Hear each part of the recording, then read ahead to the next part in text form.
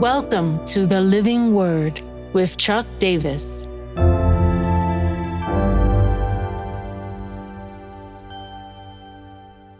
Psalm 133, Forevermore.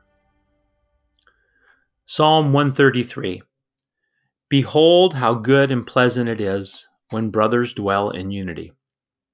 It is like the precious oil on the head running down on the beard of Aaron, running down on the collar of his robes. It is like the dew of Hermon, which falls on the mountains of Zion. For there the Lord has commanded the blessing, life forevermore. For there the Lord has commanded the blessing, life forevermore. The there is Mount Hermon and Zion. But Zion was that special place, as we've said multiple times in the most recent Psalms. It was the place of Yahweh's appointment. The people would return there to seek his grace and his favor, to seek his blessing. And so it's appropriate that the word blessing keeps coming up. The blessed keeps happening over and over in these ascent Psalms. The Lord commanded the blessing. All he has to do is speak it. Just say the word, Lord. You've heard me say this before, that in Hebrew, there is no word for promise per se, at least in ancient Hebrew. There might be one in contemporary Hebrew. But if you wanted to say the Lord's promises, his commanded blessing, you would simply say dabar, his declared word. Joshua, at the end of his life, says 5 different times, not one of the promises, not one of the words of the Lord has not come to be true in my life.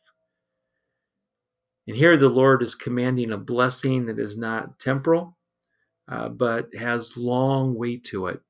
It is a life forevermore. From the mountain of Hermon, where the dew is releasing fruitfulness and the bounty of God, there comes a life that doesn't go away. From Zion, the place of the dew of the Holy Spirit, this river that flows from the temple, the Holy Spirit, out into the lands. It's a promise of life.